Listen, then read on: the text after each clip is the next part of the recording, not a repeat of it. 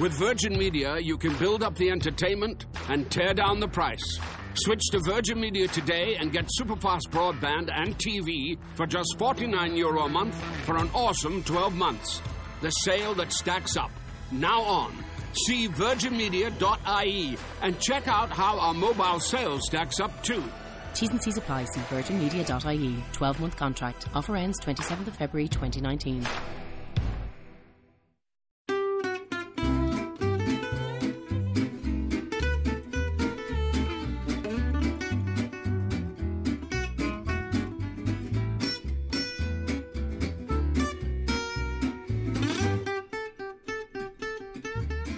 Hey, everybody. Hi, guys. Well, from Salt Lake City, Utah, It's Thank God I'm Atheist. the podcast. I'm Frank. And I'm Dan.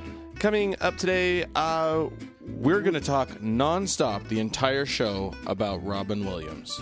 That's the entire show will be completely devoted because we don't think any of you have heard enough. it's the Robin Williams, Tribute the memorial TGIA memorial to Robin Williams. And Well, it's a sad story. And it is a sad story. I don't want to make light of it. No, but we're not nothing, going to talk There's nothing about the story to make light of other than its absolute ubiquity. It has been everywhere. And within the way I found out is I actually got onto Reddit. oh, okay. And hadn't heard from any other source. And the front page of Reddit was like probably a quarter Robin Williams. Right. It was amazing already at Right. that point, Yeah, within like 2 hours. Yeah. But anyways, we are, like I said, we are not talking nonstop about Robin Williams. No. It is very sad. It We've is thought sad, about and maybe talking about suicide, or maybe even like the media's response to, and responses, nasty, awful responses on Twitter. But you guys come have on. all seen all of the Yeah. stories and stuff. So exactly. So we we're just- briefly discussed it, and then we decided no. Besides, we've got we want to talk. Today's segment will be us and you guys. Yeah, we had a huge response actually to our discussion about resignation from religion last week. Yep. Actually, the last 2 weeks we've kind of talked about it, but we had our call for people to resign. Indeed. On episode 143, and so here on episode 144, we're gonna listen to your voicemails and Read some emails, and we'll just chat about everything and see where people are going. Absolutely.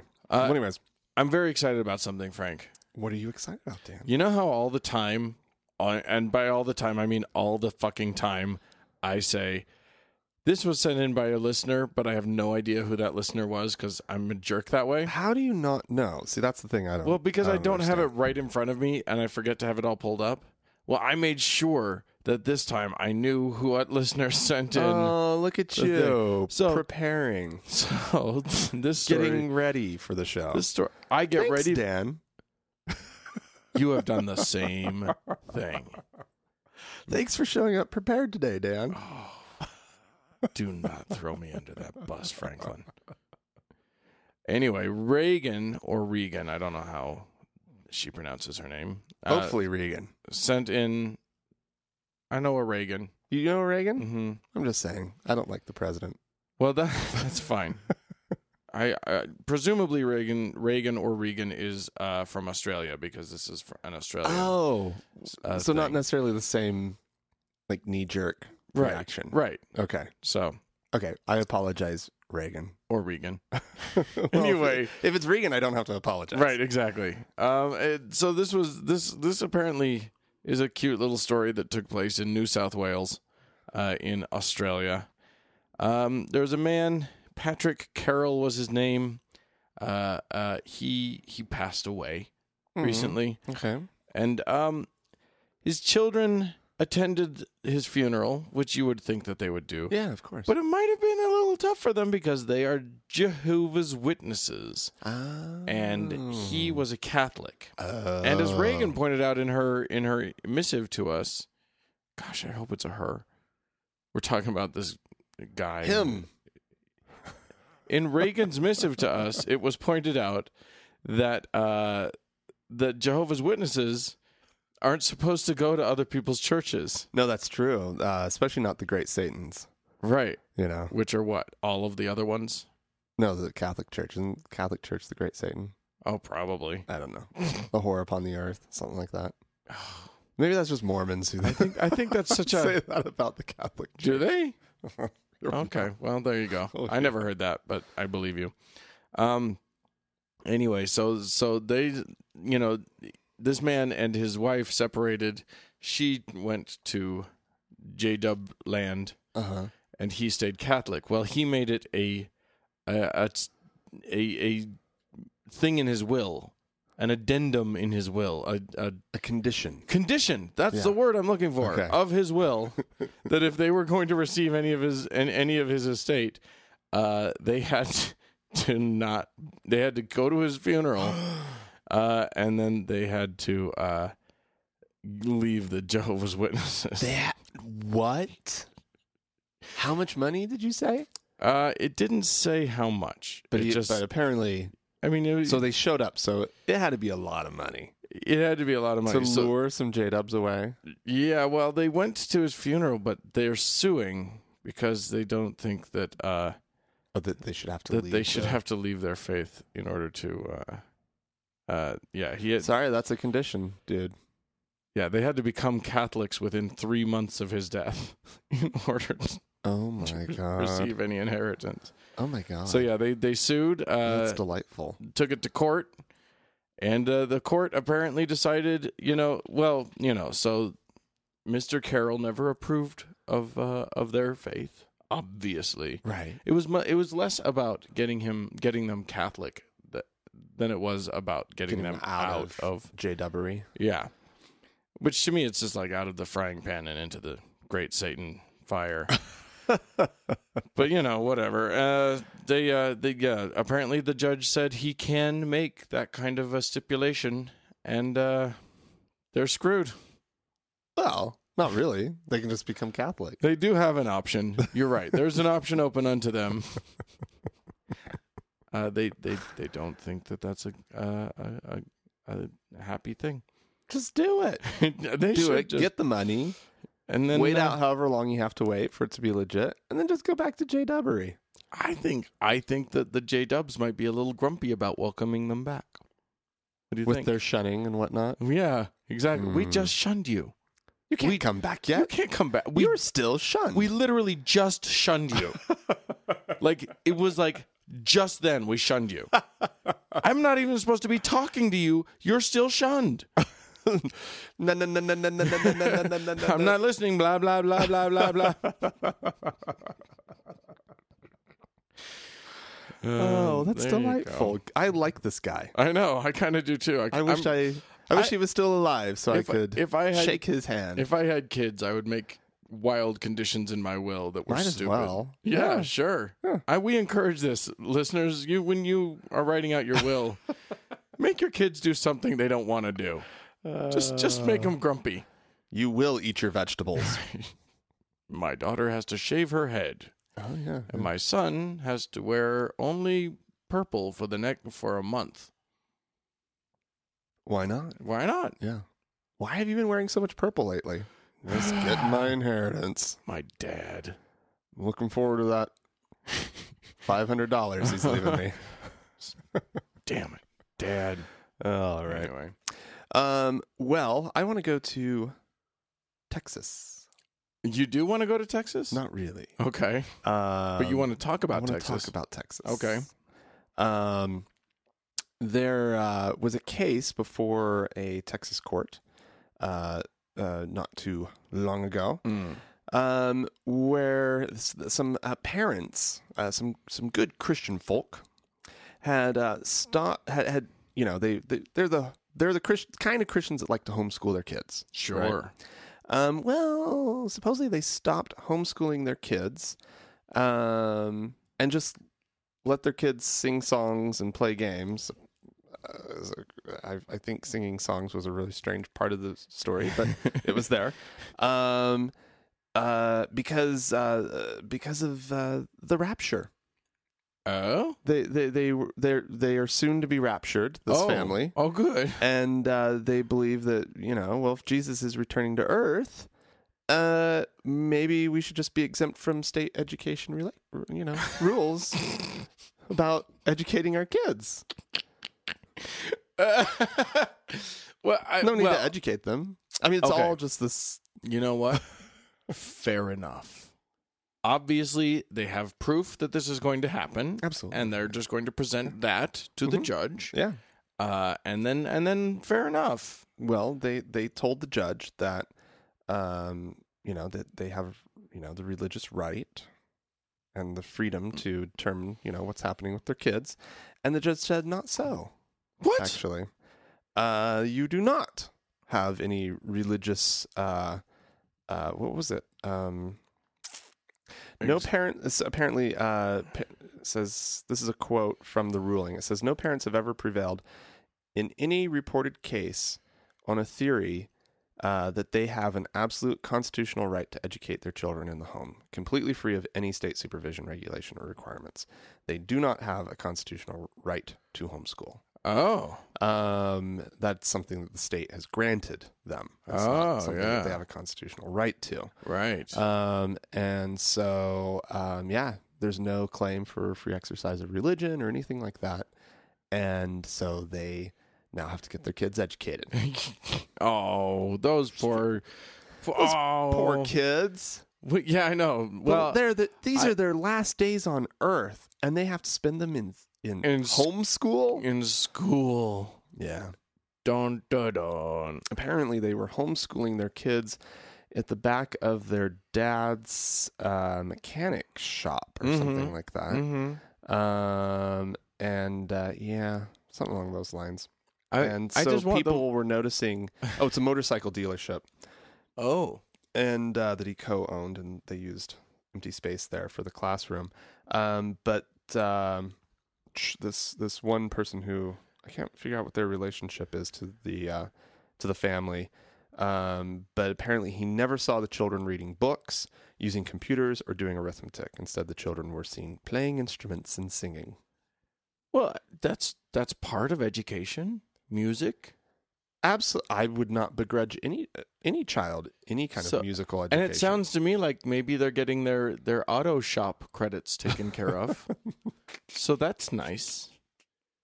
I want to be there when one of the boys in the family says, "I don't want to take shop. I want to do home ec."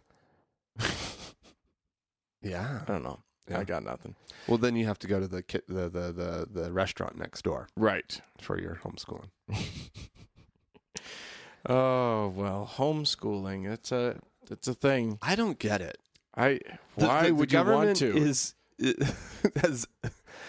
You don't have to do it. Right, exactly. The government is providing it.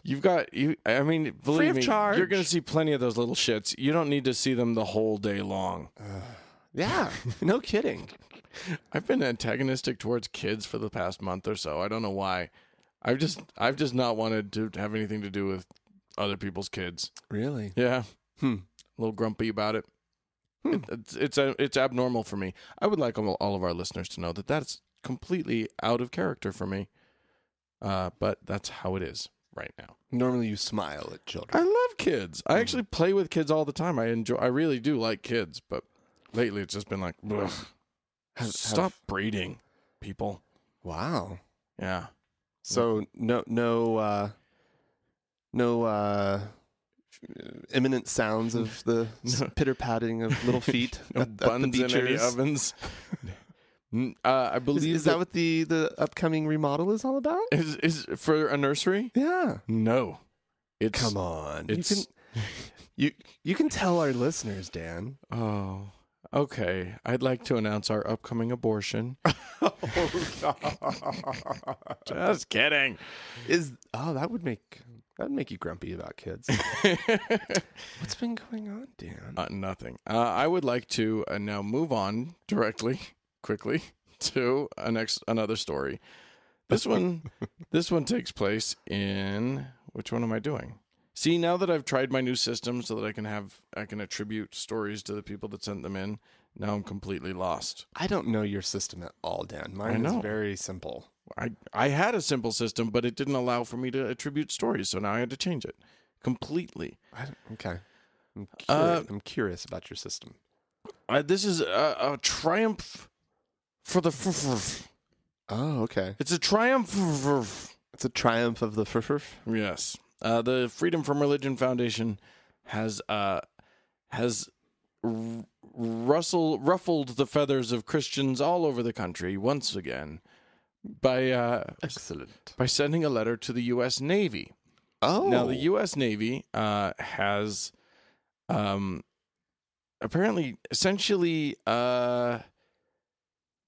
hotels that they run for their people. Like you're a serviceman, you're a Navy serviceman, and you need to be in X city for a while. Okay. There's a Navy place that will put you up. Oh, For okay. that. So a Navy-run lodge. Temporary housing. Yeah. A lodge. I like the sound of that. Very rustic. Yeah. sounding. So and they're all over the place, and apparently, until recently, the Navy-run lodges were very, very similar to other hotels in that they were allowing the Gideons to place Bibles. Well, unlike privately owned hotels, you can't do that if you're the government. Right. So the FFRF sent a letter and said, please don't. And the Navy has acquiesced. Yeah. Well, I mean, the only reason to put a Bible in a hotel room drawer is for like conversion type stuff. Because if the Bible is important to you, you will travel with a Bible. You'll have your own Bible. You have your own Bible. You don't need the Gideon's Bible. Download the app. The whole point of that Bible is to get people who don't read the Bible to read the Bible. Right. And, privately owned hotels frequently have the Bibles because the Gideons give them to them for free, and it's just, sure, you can have some free reading material in your drawer if you want it. And Marriott's have the Book of Mormon. Right, because Brother Marriott is a good Mormon. a garment-wearing brother. Oh, yeah. Anywho, so, yeah, it is interesting. The source that I found this story on was, of course, an atheist source. I think it was Hemant Mehta's blog that I first saw it on. And it was all, yay, triumph, hooray. Right. So when I Googled it to find more sources, the only, like legit sources that I found, like major news outlets that were running the story, you won't be surprised to learn were, like, ultra-conservative news organizations like Fox News and, that sort of thing. Okay. They were less positive in their assessment. Oh, well. The story wasn't Navy removes Bibles, but rather Christian outrage over Navy's recent decision. Oh, yeah. So there's grumpy people now. Well, they just have a different perspective. Well, they know the truth, which is that this is just another example of Christians being persecuted in our country. That is true. It is the persecution of Christians that they are not allowed to proselytize through our government. Ugh. It's just horrible. How dare all of us? It's horrible being a Christian these days. That in this country, there are places where it's horrible to be a Christian. There are places, yeah. But it's not great to be a Christian in Iraq right now. No, that's a bad place to be a Christian currently. A horrible place. Yeah, well, absolutely horrible. If you don't like being sold into slavery or killed or whatever, yeah, or if being you do forced to pay like tribute to Allah or whatever, however it works. If you do like those things, then it's a fine place to be a Christian, I suppose. Yeah, but the United States of America is a fine place to be a Christian. Quite Christian It's friendly. probably one of the best places to be a Christian. Oh, absolutely. Because you can just piss and moan all you want to about how fucking persecuted you are. You can nurse that persecution complex for your whole life. Jesus. A few Christians were thrown to the lions in the Colosseum 2,000 years ago, and they won't shut up about it. I know, right? God. And then the Mormons take it to another level. Well, they were... the people did... People did not like them. No. And they got in a lot of fights in school. Yeah. And I will not say that they didn't also have their shitty little things that they did. Oh yeah. They weren't a bunch of innocents running around. No. But people were mean to them. Right, which is why they get to take that. I mean, it hasn't happened for 150 years. No. But 100 years. Yeah. But they're still a little butthurt. Yeah. All right. Where did I want to go next? How about speaking of the Mormons, we might as well just get this one out of the way.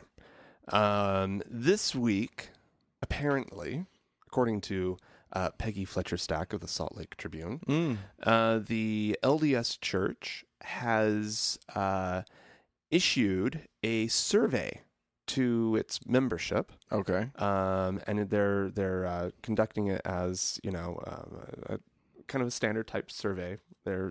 They sent out 1,000 or they sent out this survey to 1,000 randomly selected men and women who are active members of the church in the United States. Okay.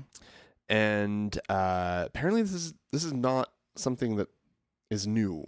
No, they do this periodically. Sure. Test the sort of to see what the membership is thinking on certain issues at any given time. They have the Research Information Division of the RID, the RID of the Church of Jesus Christ of Latter-day Saints. Sure. It went out by email, and they are asking about the roles, responsibilities, and treatment of women in the church. This is clearly in response to the Kate Kelly excommunication. I believe you mean Sister Grumpy Trousers. Yes, her. And I really didn't know that they did this as sort of a standard thing. Apparently, anytime that they're thinking about something and they're taking a stand on anything, they test the waters. Well, you may recall that we reported a month or two ago, and this may have been when you were out and I was recording with Rachel. But they did a survey in which they asked people if they were if they asked about sexuality. Do you remember this? And they asked, "Are you heterosexual or are you heterosexual with same-sex attraction?" Dumb. Those were the options. There was no gay option. What about bisexual? No. What about transsexual? Everyone's heterosexual. Some people have same-sex attraction. Anyway, so yeah. Are you... Sometimes they really want to know. Sometimes they don't. Heterosexual with standard sexual attraction. Are you normal heterosexual or icky heterosexual? Or one of those gross ones. Oh, you don't like the gross stuff, do you? Icky.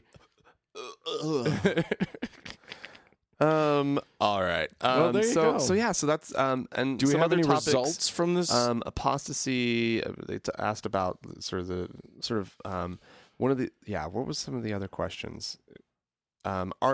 As you understand it, what is the church's definition of apostasy? Was one of the questions. Oh. Has the public discussion of these high-profile disciplinary councils affected your thinking about any issues? If so, which issues and how?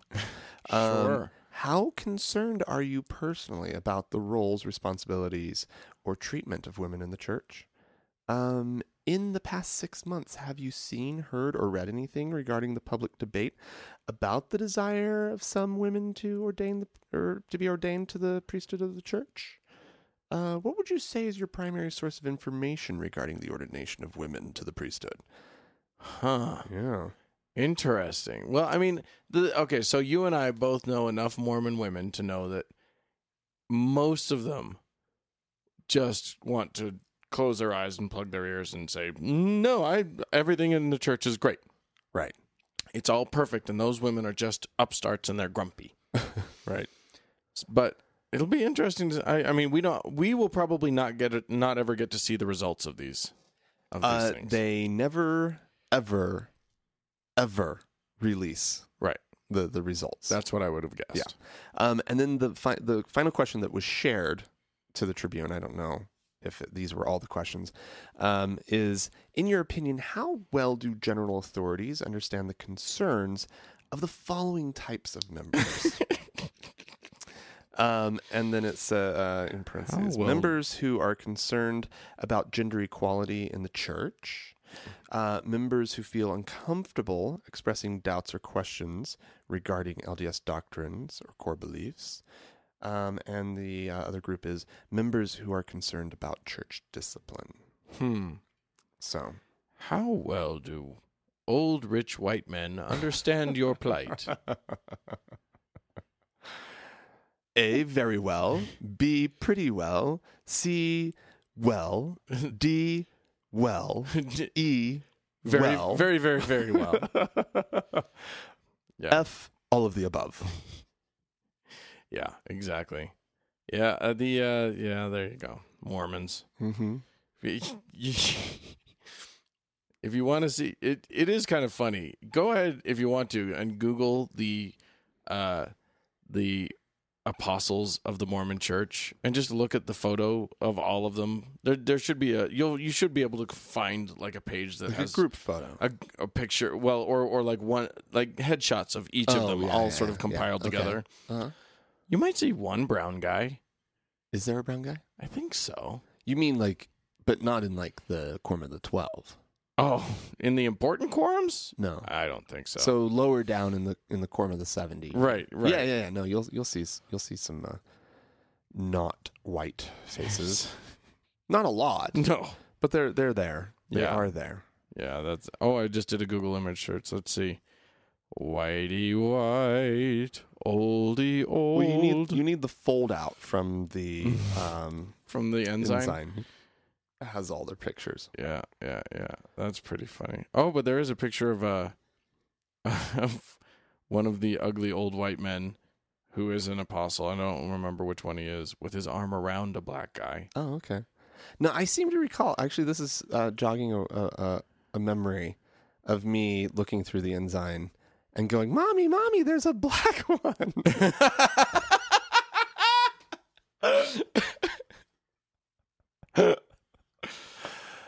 Oh, that's good. I like that. That's that is so sad. It's pathetic, is what it is. Oh, that's interesting. So I just did a Google image search on the words "quorum of the 70," and there's a group photo there and a group photo there, and then there's just these random photos of black guys thrown in there. I don't know what that is. But look, it's like group, single picture of a black guy. Group, single picture of a black guy. Group, group. And all the group ones, not a brown face among them.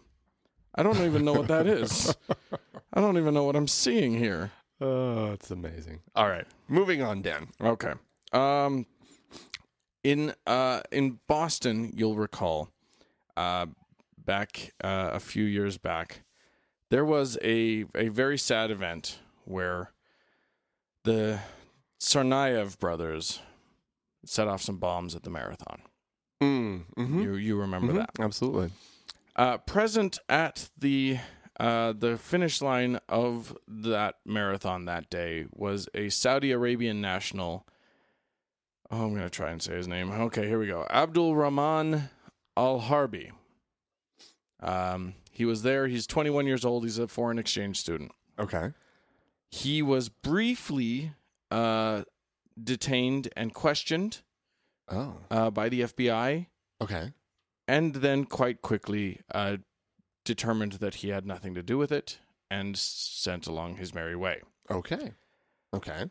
Well, he is now suing Glenn Beck because Beck continued, after he was exonerated by the FBI, to call him the Tsarnaev's money man. What? And he continued to say that this guy, continued to just talk about this guy like he was... I mean, now, in fairness to Beck, I do have to say, that's a totally terrorist-y name. Like, that is... and he's from a terrorist-y place. Abdul Rahman Al-Harbi, that's terrorist-y. Yeah. Like, that doesn't pass the smell test. That's a terrorist-y, that's a pretty terrorist-y name. But yeah, he so If by terroristy you mean Arab? Yeah. That is what I mean.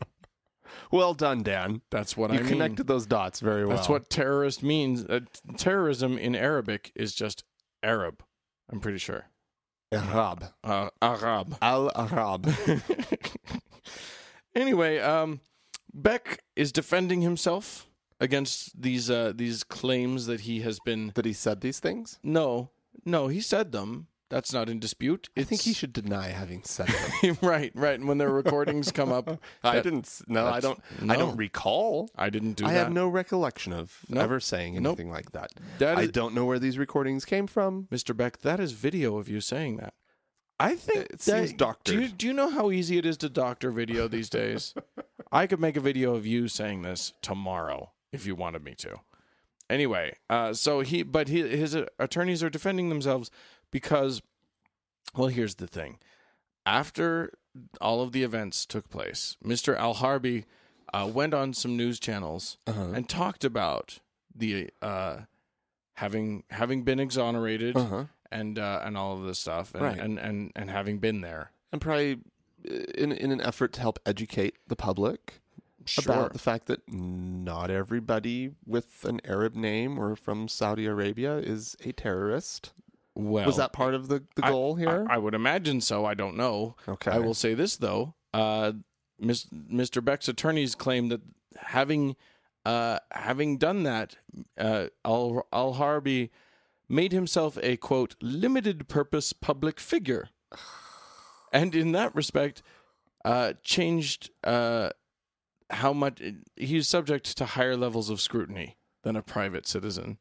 So they're claiming that there's no libel. That he couldn't possibly have slandered him. Slander, yeah. Because he was a public figure. You could say more things about a public figure than you can about a private citizen, just a standard. Which, A, you can't just say anything you want, even about a public figure. And B, you can't say anything, but you can say a lot. Sure, but I mean, even if Glenn Beck were making these claims about a major public figure, he could probably be liable for slander by claiming. I mean, you're claiming that the person's connected to terrorism without evidence, and as a matter of fact, after this person's been exonerated by the FBI. Right. But what the fuck? He's not a public figure, right? Because he went on 2 news shows and talked about his experience. He's a public figure. I just thought that was crazy. So there you go. That is crazy. Glenn Beck. That man's nuts. He's certifiable. Looney Tunes. All right. Well, I have the story of a couple towns in Europe. And with just some beautiful, lovely names. For example, there's a town in France called La Motte-aux-Juifs. That does sound isn't that lovely. Beautiful. It's lovely sounding. And there's also one in Spain. Where's the one from Spain? Damn it. Okay. Anyways. Where's the one from Spain? I don't know, Frank. I'm not. I mean, you were the one that was bragging all about your great system before, so. I have a feeling. No, it's not there. Oh, no. Maybe it's over. No, it's not there. All right. Well, poop. There's also one in Spain. And that has a name along these same lines. La Motte-aux-Juifs. Do you have any guesses as to, like, maybe the meaning of? I don't speak French, but mort is death. Yeah. And that other word sounded vaguely Jewy to me. This beautiful little town. In France, consists of a farm and 2 houses. Sure. It's part of a village called Courtmeau. that I don't know how far Courtmaux is technically away from the little hamlet. But the hamlet calls themselves La Mort aux Juifs, which translates literally to death to the Jews. Oh, Jesus Christ. And you fucking French, man. What the fuck is wrong with you people? You've got the best life in the world and you have to find an enemy. Jesus now, to be Christ. fair, and the reason that the town is not changing its name is because this town has been around since like 1300, right? And Great excuse. the King John the Good was in the area, and he decreed against the Jews and the Lombards, who were bringing his people to ruin through usury. Right. Where John the II signed the orders is this farm that's still called Death to the Jews, and that's so they're not changing their name. This is what we've always been called. This, and it's an important, part of their history, because the French were just being just screwed over by the money-lending Jews. Right, because everyone was forced to take a loan from the Jews. Right. Because nobody else could. Right. Because usury was illegal. It was against Christian law. Right. So only the Jews could do loans. Yeah, it's not like the Jews were going around like, you will take a loan. Right. We'll cut your face off if you don't take a loan. And I so wish that I had the name of the one in Spain. The one in Spain is actually, they are going to change their name. And it was similar. It wasn't Death to Jews, but it was very similar. I wish I remembered how I found this story, because then I could just backtrack easily. Yeah. Delightful though. Yeah, everybody go and visit. I want to visit Death to the Jews. L'amour aux Juifs. Yeah. I mean, it does sound lovely in French, but it's nice. A lot of things just don't sound all that great in English. There's something lost in the translation. There's a nuance that you don't get if you translate it literally. It's just oh, that's weird. What? So I looked it up and then I typed it into Google Maps and it just took me to Charles de Gaulle Airport. Oh. Why did it do that? That's really weird. Oh, here we go. The one in Spain is called Castrillo Matajudios, which means Camp Kill Jews. But they changed their name to Jews Hill Camp. Oh, well, better. That's so much better.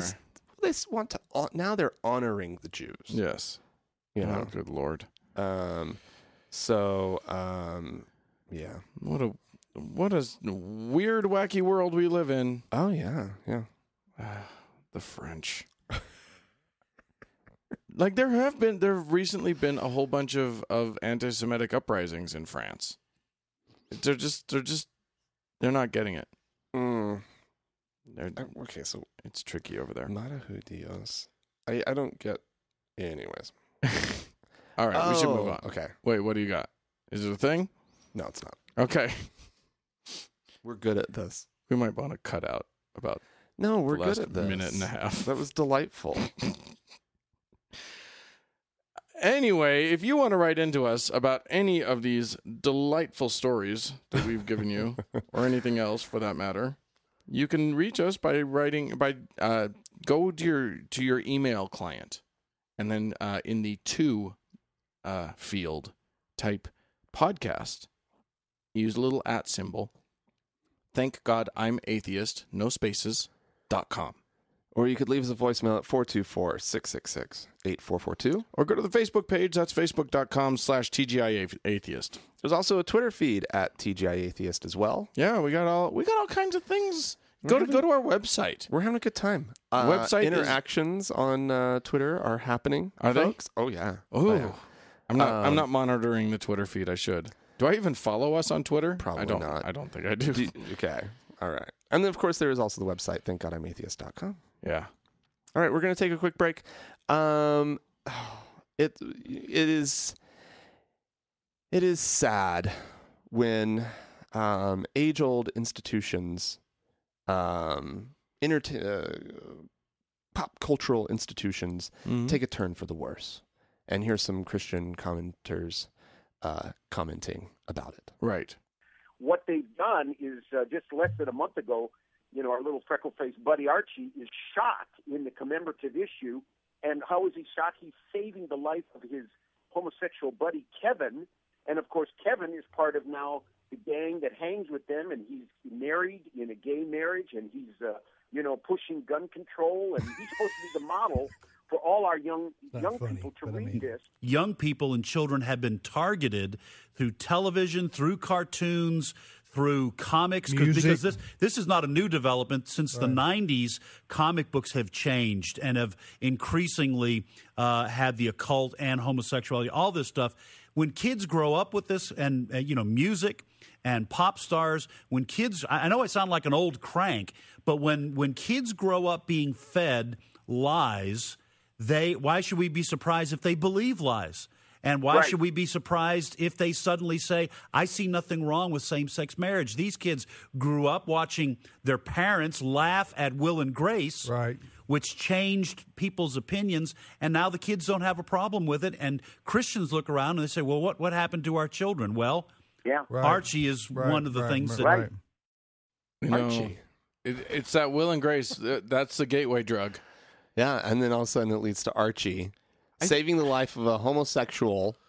How dare he save that just man's got life? Married. How dare he save that man's life? That man is a gay man. These lessons that are being taught to our children, through Archie. I think the big headline here, they've really buried the lead. Because the big headline here is, they still make Archie?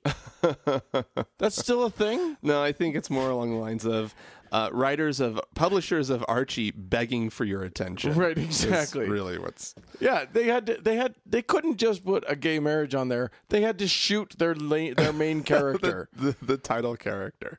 In defense of their gay man. What is it going to be called now? It's going to be, I don't think he died. Oh, it's not going to be Jughead? Just changes to Jughead. No, it's going to be paraplegic Archie. Oh. Wouldn't that be interesting? Who knows? Yeah. They've tackled all sorts of issues. That would be a good one for them to tackle, actually. Yeah. Archie's not a superhero. He doesn't need to walk. No. He's fine. Why do superheroes have to walk? It's more important that they fly. Well, they have to fight crime in some way. You just imagine superheroes to be able-bodied. But I could imagine someone in a wheelchair fighting crime. Can't you, Dan? I can. A differently abled superhero. I'm a product of the 80s. I can imagine... I have a very good imagination. It works quite well.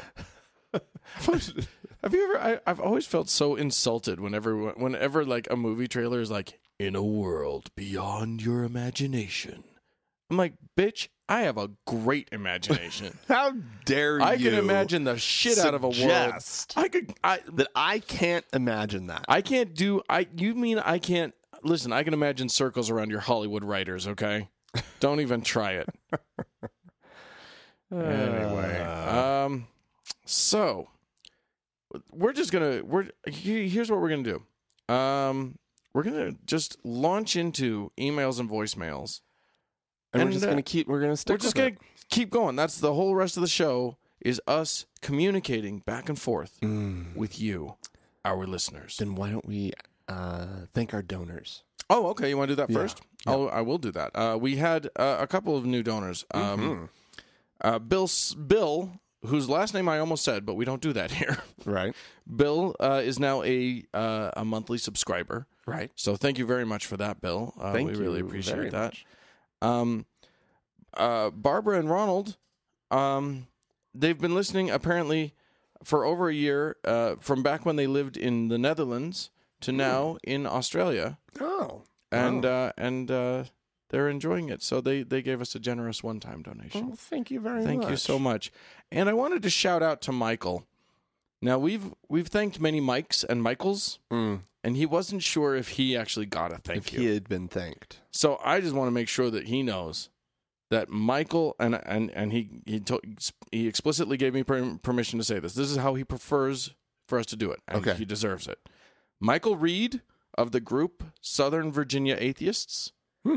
Thank you for being a monthly subscriber, Michael Reed of the group Southern Virginia Atheists. We really appreciate it. Thank you very much. And if we missed you, I apologize. Yeah. Just to be clear with our listeners, the way we generally work it is that if you become a subscriber, a monthly member that gives a monthly sum, we thank you the month that you do that, and then we don't continually thank you every month. But just know that our thanks are ongoing. We have thanks that continue forward. It's a non-ending thanks. We are eternally thankful. Is that what you're saying? No, because only religious people talk in terms of eternally anything.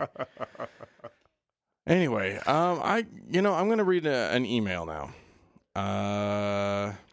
This one, I'm going to read 2 emails now, actually, because they're both kids. And they have some things they want to ask us. Okay. First one's from Matthew. He says, I'm 14, gay, and living in Oklahoma with Mormon parents. Sound familiar, Frank? Yeah, just a little. I just recently got turned on to your podcast when someone online mentioned that Frank and I have a lot of similarities. I started listening yesterday morning on episode 1 and am through episode 17 in a matter of less than 24 hours. Good Lord. That is nonstop listening. Calm down, Matthew. Calm down. Too much of a good thing is not a good thing sometimes. Anyway, he says, I recently came out to my parents May of this year, and have been struggling to get them to accept not only my sexuality but my denial of Mormonism. I'm being forced to attend Sunday services, seminary, and youth activities. I was wondering if either of you two had advice with how to get my parents to accept my situation, and I was also wondering if Frank specifically had any advice on what he wished he'd done differently in my situation. It's a tricky one, my friend. It's a tricky one. And I'll tell you, the first thing we need to say to you, Matthew, is that none of our advice necessarily applies to you. Yeah. Only you know your situation. Yeah. No, that's true. We don't know your parents. Right. Every set of parents is different. Even all the Mormon parents are different. Yeah, exactly. And little towns in Oklahoma are different than the cities. Right. And I don't know where you're at. Yeah, all that kind of stuff. So, but with and that even the little caveat- towns are all different from each other. Right. So with that caveat, what do you got, Frank? Well, I mean, the first thing that really jumps out at me is just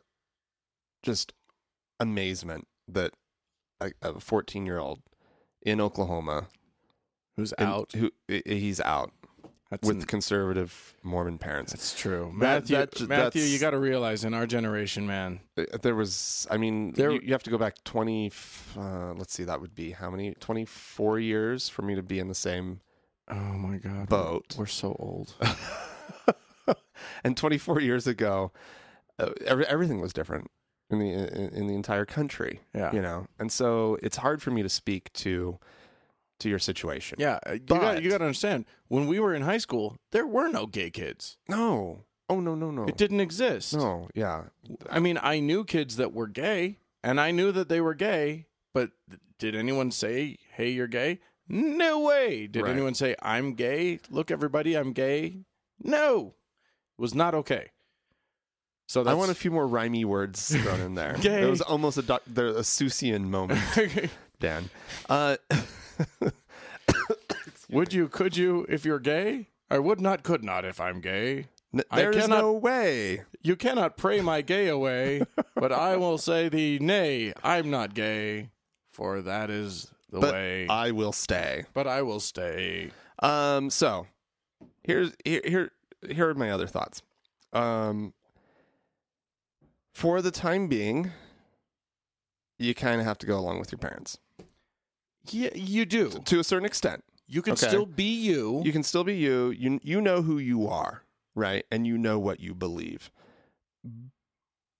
But if your parents are saying you got to go to church,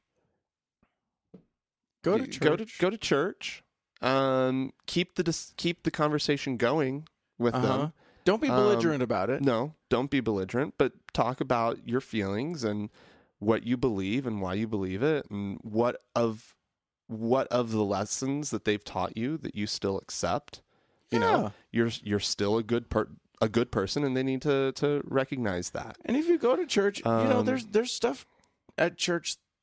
I mean, Mormon church is boring, and there's beyond belief. But there's stuff there. You'll make friends. Yeah. You're not going to get killed by church. Well, and another question that I would have is just sort of how out Matthew is. Is he only out to his parents, Right. or are there kids at school that know? Are there kids at church that know? Yeah. How are the kids in general responding if they do know? Who is supportive in his life? Right. Lean on those people. Find those people. Right. And build those circles. Here's one thing that I want to say to you, Matthew. Though, whatever happens, and this is not advice. This is just me saying, we affirm who you are. Absolutely. And whatever anyone tells you, if your bishop is cool, that's great. And if you. One of the things that popped into my mind is that maybe you could go to your bishop and be honest with your bishop about your situation, being gay and all of that sort of thing. And he might prove to be a decent ally with your parents. He might, on the other hand, become a total dick to you. Right. But no matter what happens, you're you. We affirm that, and you don't ever have to doubt it. Yeah. And honestly, if you're 14, you got less than 4 years left. Which seems like an eternity when you're 14. Like so long, but I it's- guarantee you it's just not. It's just a blink of an eye. Just get through it. It'll be over before you know it, and you'll be able to get out on your own. Start applying. If that's even what happens. I mean, Right. the times they are changing. Yeah, you have no idea. Hopefully so- things go well for you. If they don't, in 3.5 years, you can be applying to out-of-state colleges. Exactly. Yeah. And then you're fine. Yeah.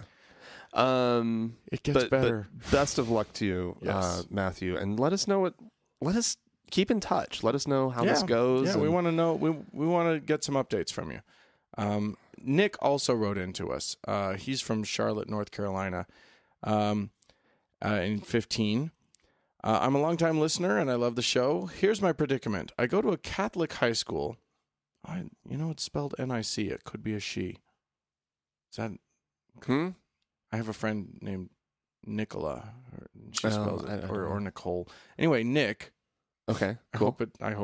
You're a person, so I won't use gender descriptors anymore.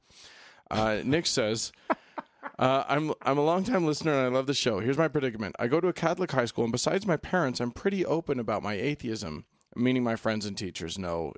And if somebody asks me, I'm not afraid to tell them. But I'm still in the closet with my Catholic dad and Greek Orthodox mother. But the real issue is that this fall, starting September, I'm starting, quote, confirmation practice. And later this year, I get confirmed. My question is, should I tell my parents about my atheism and see how they take it before getting confirmed? Or just lay low, go through with it, and wait until I'm older to have, and then have to go through the actual process of getting out of the church? Wow. Well, that is a bit of a sticky wicket. A pickle. We have to say, Nick, only you know your parents. Yeah. We don't know them.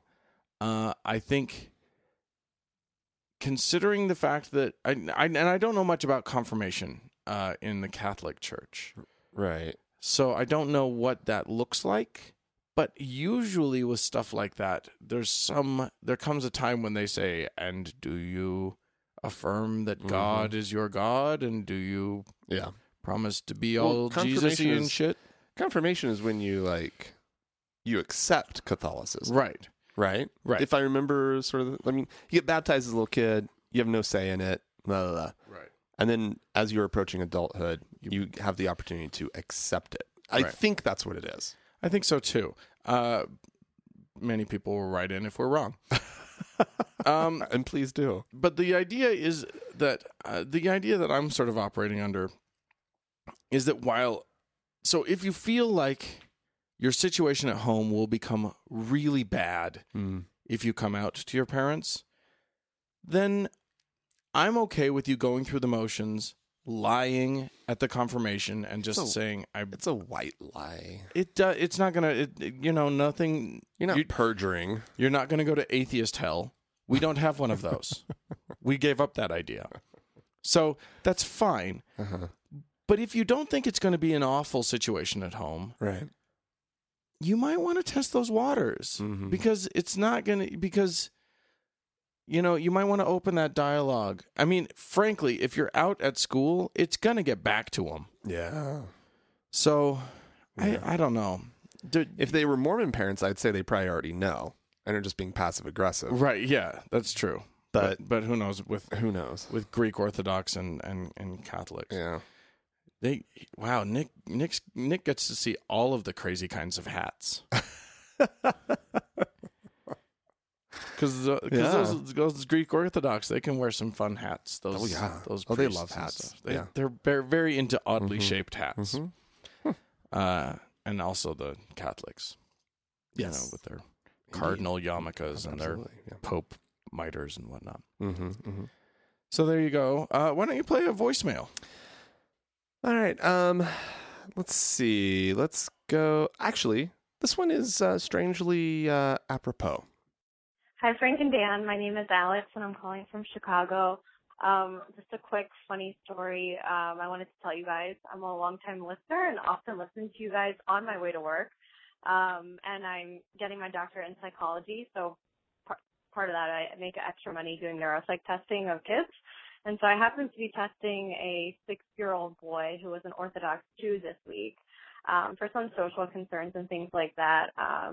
And a couple interesting things sort of popped up. When you're testing kids, giving them IQ tests, things like that, you often say things like, you're doing so great job, things like that, so they stay motivated. And later my boss told me that every time I would say great job in Hebrew, he was actually saying, thank God, or praise the Lord in Hebrew, because for him in his little 6-year-old world, any good deed he has is thanks to God. It's not me, it's God. I thought that was really interesting. The 6-year-old is already living in this world where, anything good about him isn't even him, it's just God. And then today I met this kid again, and I was testing him and actually giving him kind of like a receptive vocabulary test where you show them pictures and they label it and things like that. And this little 6-year-old boy grimaced, hid his eyes, hid his face, almost hid under the table when I showed him a picture of a pig. And granted, I know there's, all sorts of things I don't know, but I wasn't under the impression that Orthodox Jews couldn't look at pigs. But apparently this little kid has now learned that I can't even look at pigs. So just something really interesting how even in this 6-year-old world, he's really, really indoctrinated into his religion. And as part of that, he really does have a lot of social problems. And, it gets into this whole debate, is it really psychopathology or just culture? Because, he lives in such a limited world. So just a quick story, I love your podcast. I listen to you guys every week. It's so hilarious and I learn a lot, and thanks so much. All right. Bye-bye. Thank you very much. Well, thanks for that interesting story. Yeah. The hiding from the pig is one thing. I feel like I have some understanding of that because if you show my wife any video of a bear, she screams. She's just afraid of bears. Maybe he's afraid of pigs. Is that I'm what you're thinking saying? he's just got a pig phobia. Well, but there is the whole Mormon prohibition against eating bear. That's right. Could actually That's be right. the root source. There's the coffee thing. There's the no alcohol, and you can't eat a bear. A lot of people don't know that about the word of wisdom. It doesn't come up that much. I mean, how often is bear served? So, but yeah, if you try in Utah, if you try how often is bear served? Right, never. You can't even find it. No. How do you find bear meat? But my understanding in the rest of the world, it's pretty common. Would you like some bear? Oh, I'm sorry. I can't. Why are you allergic? It's against my religion to eat bear. A nice little bear steak. Sure. It's got to be delicious, right? Bear ribs. You got to get them Like before they go into their hibernation, though, because then it's all marbled with There's fat and stuff. bear ribs. Oh my God. Okay, we need to go down a different road right now. That was a fun story, though. A little Orthodox Jew kid that's poor clearly dear. learned all of their bad lessons really early. Yeah. Hooray! That's what religion's good for. It is. Huh. Get them while they're little. Next, do you want to Yeah, sure. do another one? This one is as long as we're doing like psychology type stuff, let's do this one as well. Hi, Frank and Dan. This is Jessica from North Texas. I was just listening to your latest podcast. You were talking about someone who was making the sign of the cross and feeling some comfort from that. I'm a mental health professional. I'm a music therapist. I thought you guys had a kind of good handle on some of the explanation for that. So, yeah, you can get some conditioned responses from a variety of different things. So some things that actually are evidence-based, ways that some people are pretty successful to be able to kind of relax yourself on demand. Autogenic relaxation is one that might work for some people, or progressive muscle relaxation. Each of those has 10, 12 different specific parts of it, that might focus on a specific focusing on if you've got weird feelings in your stomach, or if you've got tension in your jaw, or you hold your tension in your back. So you can go through and learn this whole process, 10 or 12 different things. You can also just focus on one or two of those. The thing is, you've got to practice it before you are actually feeling anxious. Sometimes it might take up to 3 months to really learn to do it. So for me, I tend to hold my tension in my jaw. When I'm feeling stressed out, once I realize it, I can be able to basically give myself a command like, relax, and my body follows that. So anyway, that's something to look into. It's autogenic relaxation or progressive muscle relaxation. Y'all keep up the good work. Thank you. Bye. What a great suggestion. It's wonderful. Well, it's exactly what you were asking for. Yes, last exactly. week, you know? Exactly. Because, what we were talking about was a guy on an airplane. We had a listener who was jealous because she didn't have something that provided her comfort the way the guy crossing himself provided him comfort. Right.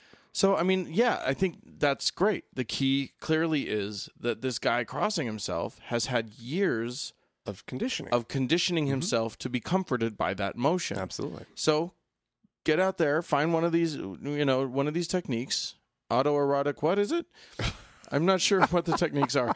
I'm going to have to go back and re-listen to it. It's called autogenic photo. Stop it. I just closed that window. Let me pull it up again. I looked it up. Anyway, you find one of these autogenic asphyxiation. Relaxation. Okay, autogenic relaxation for conditioning, I think. And then the other one was treatment, something about muscle. Don't ask me. I'm just saying you can rewind, listeners, and hear what she said. But both of them sound actually really smart, and apparently evidence based. So that's a good a good thing. Autogenic training. And once you and as she said, you got to do it before you get to the point. Because if you're at the point, it's too late. Yeah. But once you get to the point, if you've been doing this, boom, you're golden. Yeah. You don't need no relax. You don't need no crossing yourself. You got something better. Relax, and then you just relax. Thanks, Frank. You went to Hollywood. Relax. I'm gonna read something. Okay. This is on the same subject. Melody wrote in and said, I just listened to your show where the caller mentioned envying prayer on a plane. I grew up without much religion in my life, but had to deal with a lot of pain from medical problems and stress from panic attacks over the years. Prayer never entered my mind in these situations, and instead I found other ways to deal with them mentally. Being the nerd I am, I would sing openings from cartoons that I loved, from DuckTales to My Little Pony. The songs were so ingrained in my memories, I could get through them without pausing to remember lyrics, and my mind would be distracted enough to avoid the stress around me, so I could eventually return to a logical state of thinking. I tend to either mentally run through them or cover my mouth discreetly and mouth the words. I think everyone has at least one song that they know by heart that they could use as a distraction tool. There was a typo and it says destruction tool, but I'm sure she meant distraction. To help them get past the panic, and once they're thinking straight again, they can realize how to easily deal with the situation. I wish it was a destruction tool. Depends on the song. Yeah. I think if you get the right Miley Cyrus song, it might be a destruction tool. Destruction of my psyche. Because I don't like it. I don't know. Yeah. I'm not into pop music. I'm sure Miley Cyrus is fine. Are you sure? Pretty sure. Are you sure she's fine? No, not at all on that front. Anyway, thanks, Melody, for that. Yeah, thank you. So Heather wrote in and was a little worried about us, a little upset. Oh, do tell. Do you remember in our last episode we were talking about the restaurant that was offering the discount for praying? Yes. By the way, the update on that is that the FUFRF had to write to them to say, by the way, you're a public place and you can't just offer a and so they stopped it. But then the Christians were writing in and saying, "Don't you stop that? That's now they're caving into the atheists, right?" And blah blah blah. Anyway, I personally don't give a fuck if they offer a discount for praying. That's fine with me, but it's apparently not legal in the strictest sense of the word to give a discount discount for praying. Why would it not be legal? I don't know. I think the objection is that like it discriminates against, because those of us who don't pray can't get the discount. So somehow it's discriminatory. Interesting. I don't know. Huh. That's why I didn't report on it, but that happened. Anyway, Heather wrote in and say, "Hi Frank and Dan, I love the podcast and listen every week. I'm sad to say I was disappointed in your comments about prayer in restaurants in episode 143. Please tell me you were joking and I just missed it. You're putting me off my food right now." Because we were talking about like we were playing the part of the other people in the restaurant, because the atheists in the restaurant. You and I, Franklin, find it pretty off-putting when someone prays in public anyway, especially at a restaurant. Yeah, it's just kind of gross. Yeah. She says, "Really? Again, please tell me you were joking. People have just as much right to pray over their dinner at a public restaurant as you have to discuss atheism at your table. Would you be okay with Christians in the Bible Belt or right here in Utah claiming that you should be banned from displaying your atheism in public via a shirt or a conversation or whatever because it ruins their fun time out? As a fellow atheist, I really enjoyed your lighthearted podcast, but if you were being serious about this public prayer thing, I'm incredibly disappointed." Well, Heather, that's a pretty strong stance to take, first of all. But second of all, of course we were joking around. Well, we find it annoying. It's totally annoying. But it's not like we don't want them to have the right to do it. No, and if they were just talking about Jesus at their table, I have no problem with that. They can talk about Jesus at their table. I don't care if they pray. Right. I'm just going to point it out to everyone at my table and I'll look at them. I would never say that they don't have the right to pray at their table, but I do find it completely obnoxious. I find it obnoxious too. But we all have a right to be obnoxious. Public displays of religion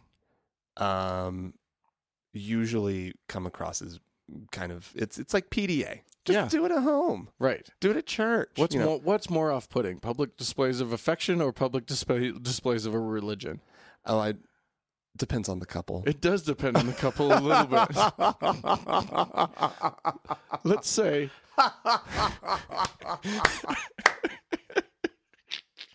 okay. We're going to say an equally attractive set of couples. Okay. Not overly attractive, not hideous. Okay. At two different tables. Okay. One's kind of overly affectionate with each other. The other is praying over their meal. What's more annoying? The prayer. Really? I think I go with the affection.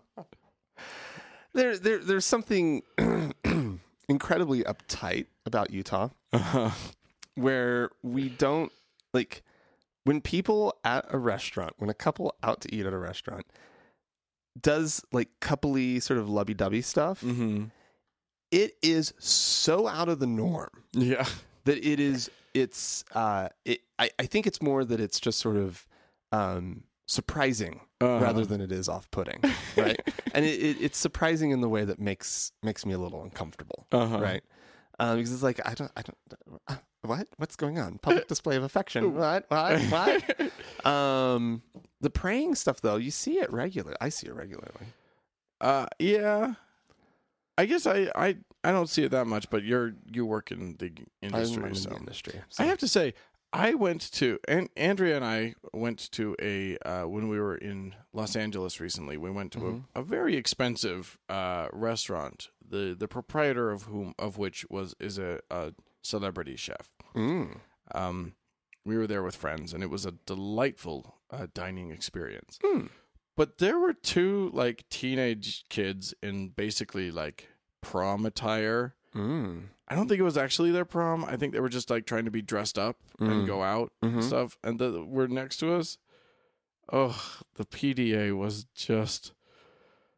It was so off-putting. I thought half of me thought it was kind of cute that they were doing it. Like they're out at a really pricey restaurant. Like he is showing her a good time or whatever. Right. But I was just like, stop it. Don't do And then they got in an argument, and then it was really cold over there. And oh, no. It was clearly very grumpy and angry for a while. Well, he wanted to pray before the meal. She said no. All right. Anyway, why don't you do another voicemail? Okay. Well, here's a very interesting question, actually. I want to play this one. Hey, Frank and Dan, this is Cody from the Richfield, Utah area. I've been archiving your podcast recently because I can't get enough of it. And I've recently come across a couple of questions in my mind.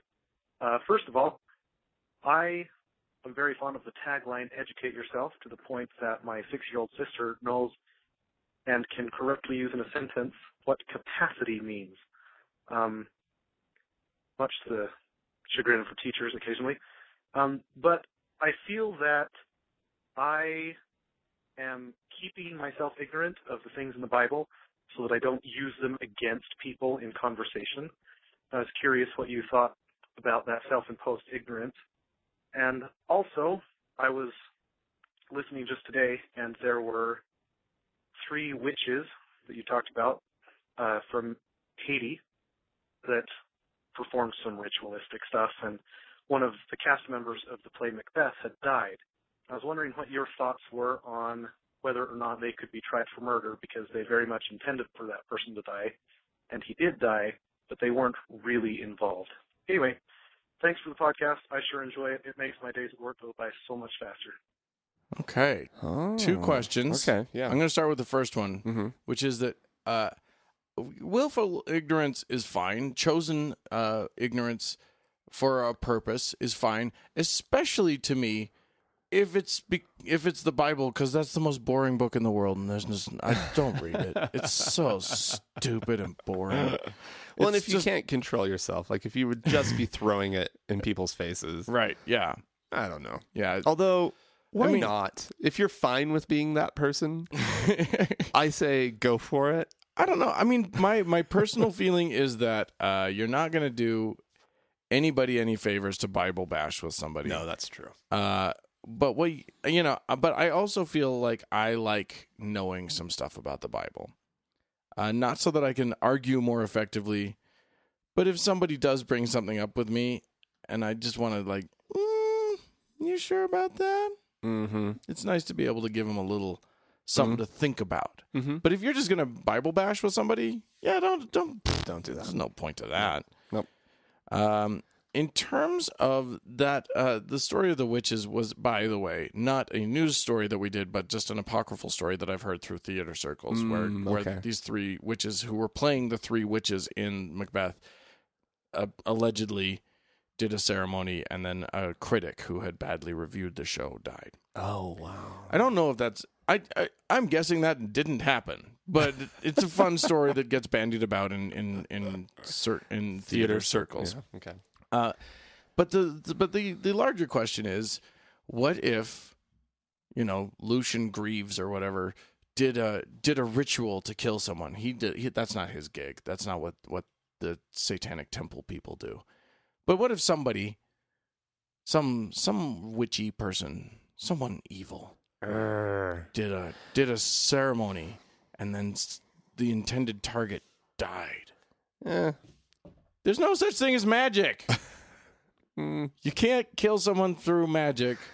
And just wishing for somebody to die or wishing for a crime to be committed isn't committing it or killing someone. Exactly.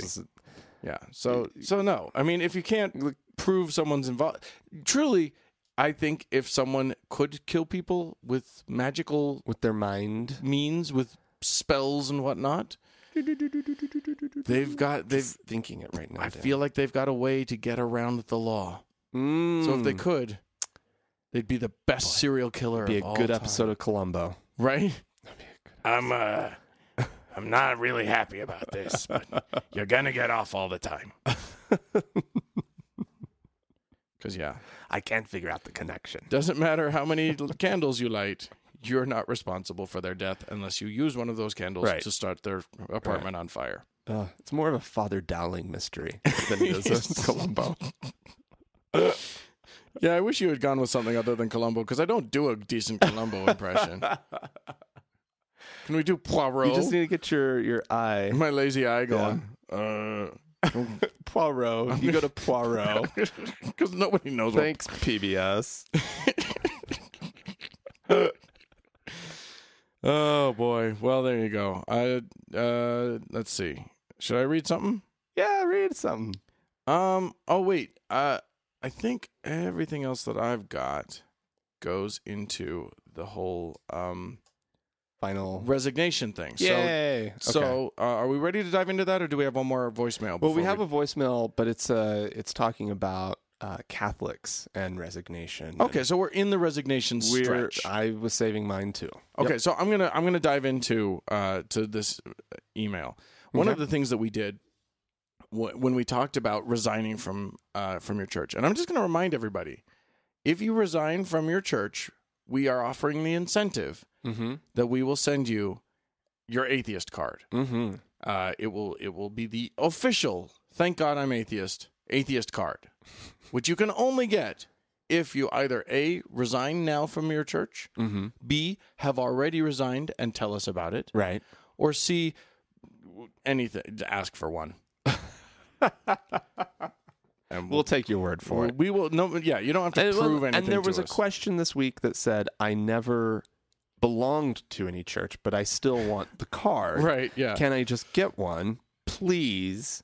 And it was like, yeah, I think that's okay, because I think what the card should be is just you avowing that you do not belong in any way, shape, or form to any organized religion. And no religion can claim you.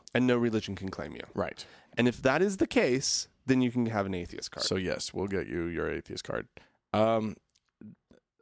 Make sure, by the way, when you send in this stuff, that we have your snail mail address as well as your as well as your email address. We won't be sending them out right away. This has we're still working on the design. Yeah, we're still mocking this working out. But if you get your name in, you'll be in the first wave of people to get these things. Right. And truly, this is part of our push to get people to resign. We want you to resign.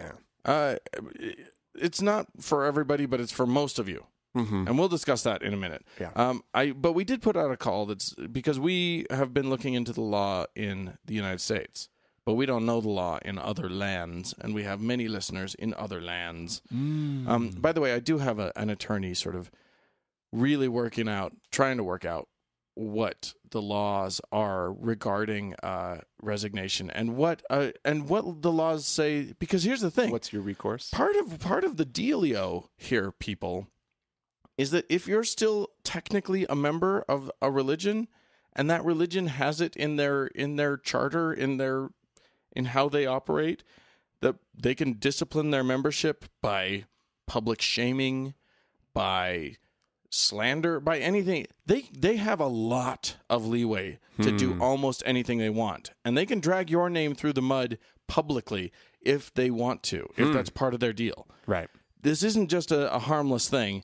Like, you staying a member of them, of their organization, subjects you to the possibility of some pretty weird shit. So it's not just for you, but it mostly is for you.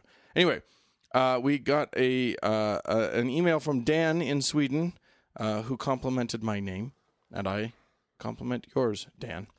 Anyway, he said, here in Sweden, it can be economically rather important to formally leave the church, a church, at least if you are a member of the Church of Sweden, the Mission Covenant Church, the Roman Catholic Church, the Swedish Alliance Mission, the Baptist Union, the Evangelical Free Church, the Salvation Army, the Methodist Church, or any of the 2 Syrian Orthodox churches, the Bosnian Islamic denomination, the Hungarian Protestant denomination in Sweden, or the Uniting Church in Sweden, or Islamic Culture Center Union in Sweden. Wow. As a member of any of the above-mentioned denominations, you pay a church fee through the Swedish tax agency. What? Withdrawn directly from your salary. Most of the above-mentioned denominations ask for around 1% of your gross income. However, it is up to the denominations themselves to decide on how large the fee should be. What? Well, we talked about this. Germany does the same thing. What? Germany does, yeah. This is a church tax. It's voluntary, but as long as you're a part of it, they can take it. So you obnoxious as hell. You have to get out if you want to avoid pay a mandatory tithe. Yeah, 1%, 1% or higher, depending. Like, wow, yeah, tithe in this case means tenth. So this would be a 1/. You're paying a mandatory 1/. Oh, yes, a 1/. So that's an important lesson to learn, Dan. We appreciate you helping us out with that. You can print out a PDF if you're Church of Sweden, which is the largest denomination in Sweden. Now, mind you, most Swedes. My experience with Swedes was that most of them were completely secular. They weren't the Swedish churches are cute, but they're empty. Well, who's going to pay to keep up all those cute little churches if people start not being Church of Swedish? Yes, indeed. But if you go to svenskakirken.se, okay, you can find a PDF to fill out and send in. So, wonderful. All right, Sweden. Yeah, so Svenskakirken. Yeah, if you're in Sweden, I'm sure you know how to spell that. I think it just means Church of Sweden. Okay. Anyway, nonetheless, okay. Yeah. And if you want to leave the Roman Catholic Church in Sweden, there's a PDF for that as well. And maybe we'll find a way to post these links. We should. As this stuff comes in, we should be posting it. Not that I can verify them as being what they say they are, because I don't speak no Swedish. Yeah, but you could click on the link. Google would offer to translate it for you, and you'd get a good sense of what it is.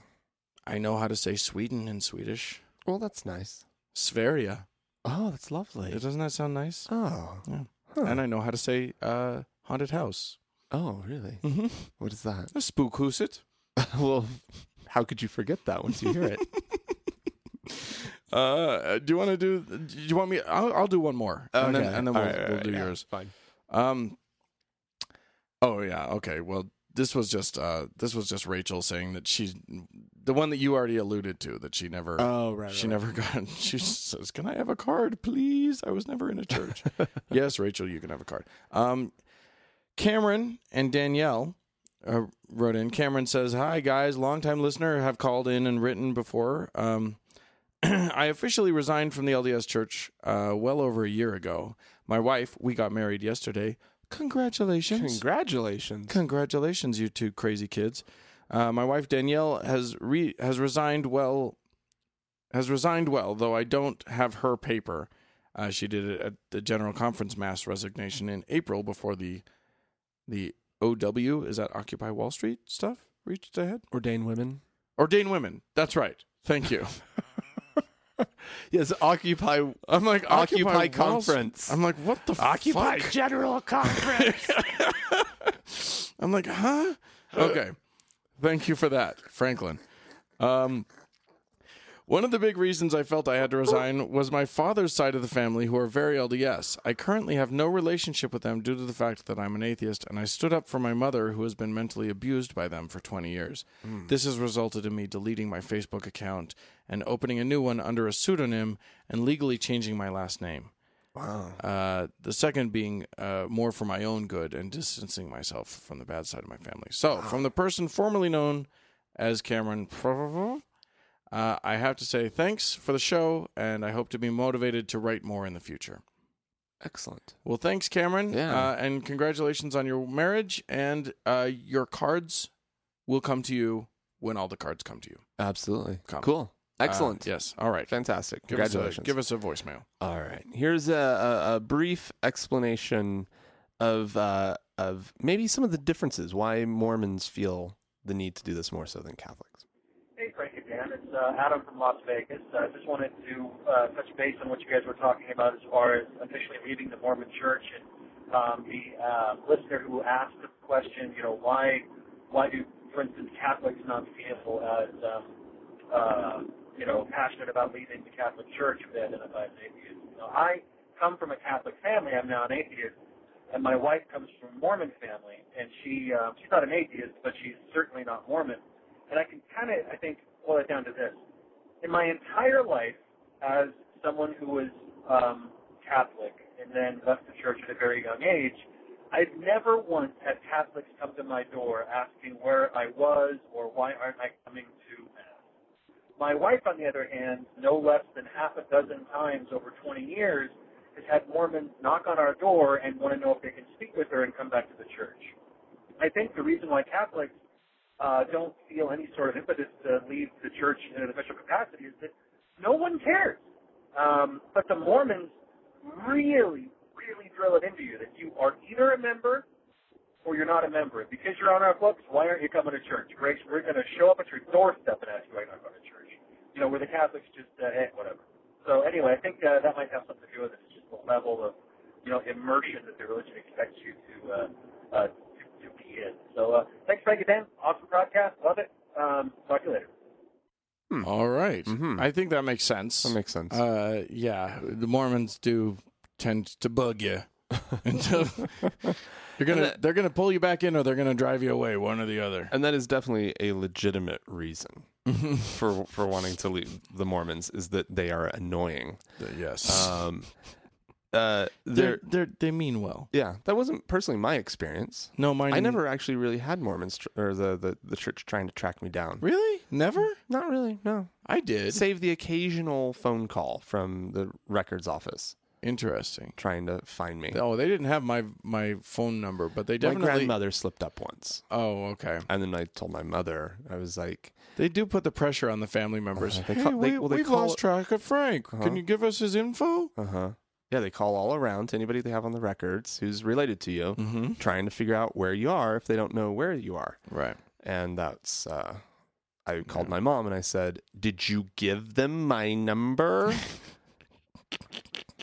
And she was like, no, maybe your grandmother did. And it turned out she was right. Yeah.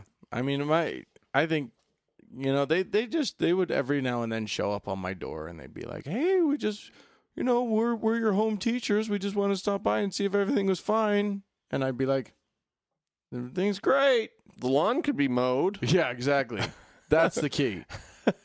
If they're thinking about painting the back room. Right, exactly. Gosh, we're moving next week. Could sure use some help with that. Oh, we'd love to help out. Boy, that's the thing about Mormons. You can get them to do shit. Especially if they think you might be considering coming back to the church. Yeah. Always do that. Always do that. But regardless of all of this, if you're Catholic, we still want you to resign. Yeah. Now, there is some question as to whether or not the Catholicism even has a resignation process that they acknowledge anymore. I found one document that says that they do, and then there was a more recent document that's a little more sketchy, so I'm still looking into that. Yeah. We're trying to create some resources here for everybody. But at least in the U.S., legally, you have the right to dissociate yourself from them. Right. So send them the letter that just says, screw you guys, I don't want to be a part. Anyway, we even though that they're not going to bug you, the Catholics are not going to bug you. They're not going to do anything. They're harmless. We still want you to leave. It's the principle of the matter. Yeah. That's what we're talking about here. Yes. So along those lines, Hunter wrote into us, hey, Frank and Dan. Sadly, I'm not sure how much of this I'm supposed to read. out loud to you guys. He wants us to send his atheist card. He has been banned from sending mail by his parents. He's 16 years old. Oh. Because he sent in his resignation letter. What? Apparently. So his parents have like, you've abused mail. you don't get mail anymore. What?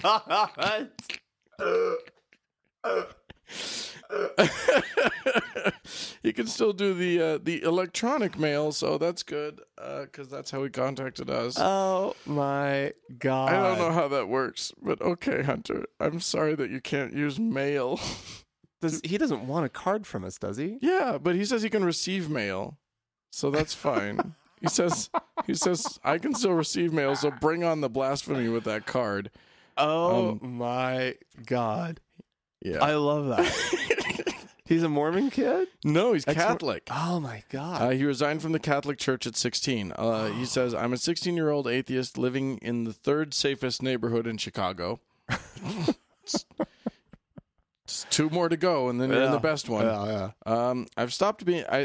I've been an atheist for 7 years, but only outspoken about it for 3. I stopped believing when I actually read the Bible and was appalled. At age 9? Yeah, I guess so. Why were you reading the Bible at age 9? That's borderline pornographic. Yeah, 9-year-olds have much better things that they should be doing. Indeed. Running around and... Even in a circle. Yeah. Even if you're just running in a circle. That's better. That's a better activity for a 9-year-old than reading the Bible. However, he read it and figured it out. So I think it's a pretty good thing for a 9-year-old to do. He says, in my town, it's mostly Irish Catholic, but my generation seems to favor atheism a lot more than fairy tales. So naturally, I don't have that much trouble fitting in. Anyway, thank you for giving me the courage to resign. Without your show, I probably would have been one of those acerbic atheists. Lovingly yours, Hunter. Fantastic. Well, good job, Hunter. The card will come. Yeah. And it is nice to hear. I mean, kids are being atheists and they're being gay and the times they are a changing, my friend.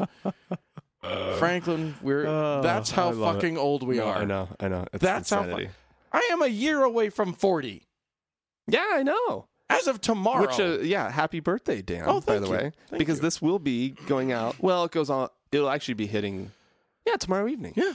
On my damn birthday. Oh, fantastic, Dan. Yeah. So, happy birthday to me. Oh, Daniel. And then I got one more year in my 30s. 39. One more year in my 30s. And then you're not far behind me. You're a month far behind enough me. behind. 1 month. 1 month and 9 days. Yeah. So that's plenty. Now they all know both of our birthdays if they do math. Yeah. Wow. Okay. Do we have any more voicemails or should I continue on? That's the end of the voicemails. Okay, I got one more email. That timed out. Or that worked out perfectly. Played out very nicely. Yeah. Johnny, our friend Johnny in Houston, we've met him. Oh, Johnny, hi. He wrote to us. Met him a couple times, as a matter of fact. Yeah. Him and his lovely wife. I'm listening to your episode about resignation, and I've got another reason to resign. When I was a Mormon missionary in Tahiti, most of my converts were 9 years old. In each area where I served, I scanned the membership records for unbaptized children. Now, just to inform our listeners, Mormons baptize their kids at age 8. Yeah. The primary president, who's, and this will be me taking myself, another parenthetical from Dan, which is that the primary is the organization for the kids. Yes. So the president is a grown-up person who's in charge of the kids in an area. A woman. Almost always a woman. I think always a woman. Because men don't know shit about no children. Should not be primary presidents. They have other responsibilities. Mm-hmm. Anyway, the primary president is responsible for making sure all the 8-year-olds get dunked. If the children of inactive members get missed, then it becomes the missionary's responsibility at age 9. And I baptized the hell out of them. Got those numbers. Yep. Fast forward about 10 years, and my wife Kelly and I were the apostate parents of 3 kids, ages 2 through 6. Our membership records included the kids' names, address, and birthdays. Oh, no. We had told the bishop that we no longer believed, but for a year he still allowed the bishopric, home teachers, missionaries, and auxiliary presidents to come to our home and tell us how much they miss us. Oh, isn't that sweet? Why wouldn't you go back? They miss you. It was nice to stay connected with the only community we knew, but it started getting tedious. One time, my 6-year-old answered the door and said, "It's the Mormons," and I heard the missionary reply, "But you're a Mormon too." We knew we had to cut the cord sometime, and it became clear that we needed to cut off the ward's radar to get off the ward's radar before our kids reached baptism age. Yeah. We mailed our resignation to the bishop and emailed a copy to downtown Salt Lake City. Excellent. A week later, we received a reply that the resignation is an ecclesiastical matter. That's the standard. Along with a brochure inviting us to return. And the brochure is cute. We need to publish that brochure. If anyone out there has their brochure and can make a really nice PDF of it, scan us a copy. Would you send it in to us and we'll put it up on the blog? Excuse me. Yeah, I think I promptly chucked mine. I kept the letter, but I just chucked that damn pamphlet. Yeah. Yeah, I kept it for a little while because I thought it was pretty funny. I mean, this is the pamphlet that says things like, "Are you sure you want to do this? All of the blessings that were conferred upon you will be canceled." And it's like, oh, really? Wow. So yeah, your priesthood gone, revoked. Chikung. Jesus will no longer be able to bless the sacrament. You will your no powers, longer be able to. Well, you won't have the superpowers anymore. No, the power. You won't be able to heal people. Right, the power to heal people if it's God's will that they be healed. Yeah. Your power to keep everyone safe as long as God's will is that they all be safe. You have powers. Yeah. You have magic. Yeah. But that's all revoked. Damn it. Once you resign. My life has sucked ever since. I know, it's just so hard not having pretend magic anymore. You don't get to be a leader in the Mormon church. That's what I always wanted. Isn't it just? Well, thanks for writing in, Johnny. Ladies and gentlemen, boys and girls, we're all about this thing. We're hitting it hard. We're all in. So, if you have stories to tell us about your resignation, send them in. We're compiling things. This is our new mission. Mm-hmm. It won't be the only thing that we ever go to do. And we've done 3 shows in a row that have really talked about resignation. That's not going to be the new pattern. No. Of us just only talking about resigning. This isn't the church resignation show now. No, we're excited that people seem to have responded to this. Yeah, and so please share the link of on our homepage that you can find the blog post, the first blog post on this subject that I wrote. That's on thankgodimatheist.com, and the title of that blog post is "I Quit," and the importance of resigning, and go on there and share that around.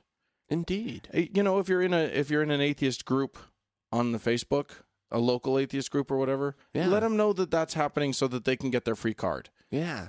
And if you want to support us in our mission to get everybody to resign, you can also donate to us, and that will help us get those cards out. So the way you donate to us is you go to Thank God I'm Atheist and you click on the support button. ThankGodI'mAtheist.com. Yeah. You can throw the .com at the end of that. It helps, and it'll get you there faster, or at all.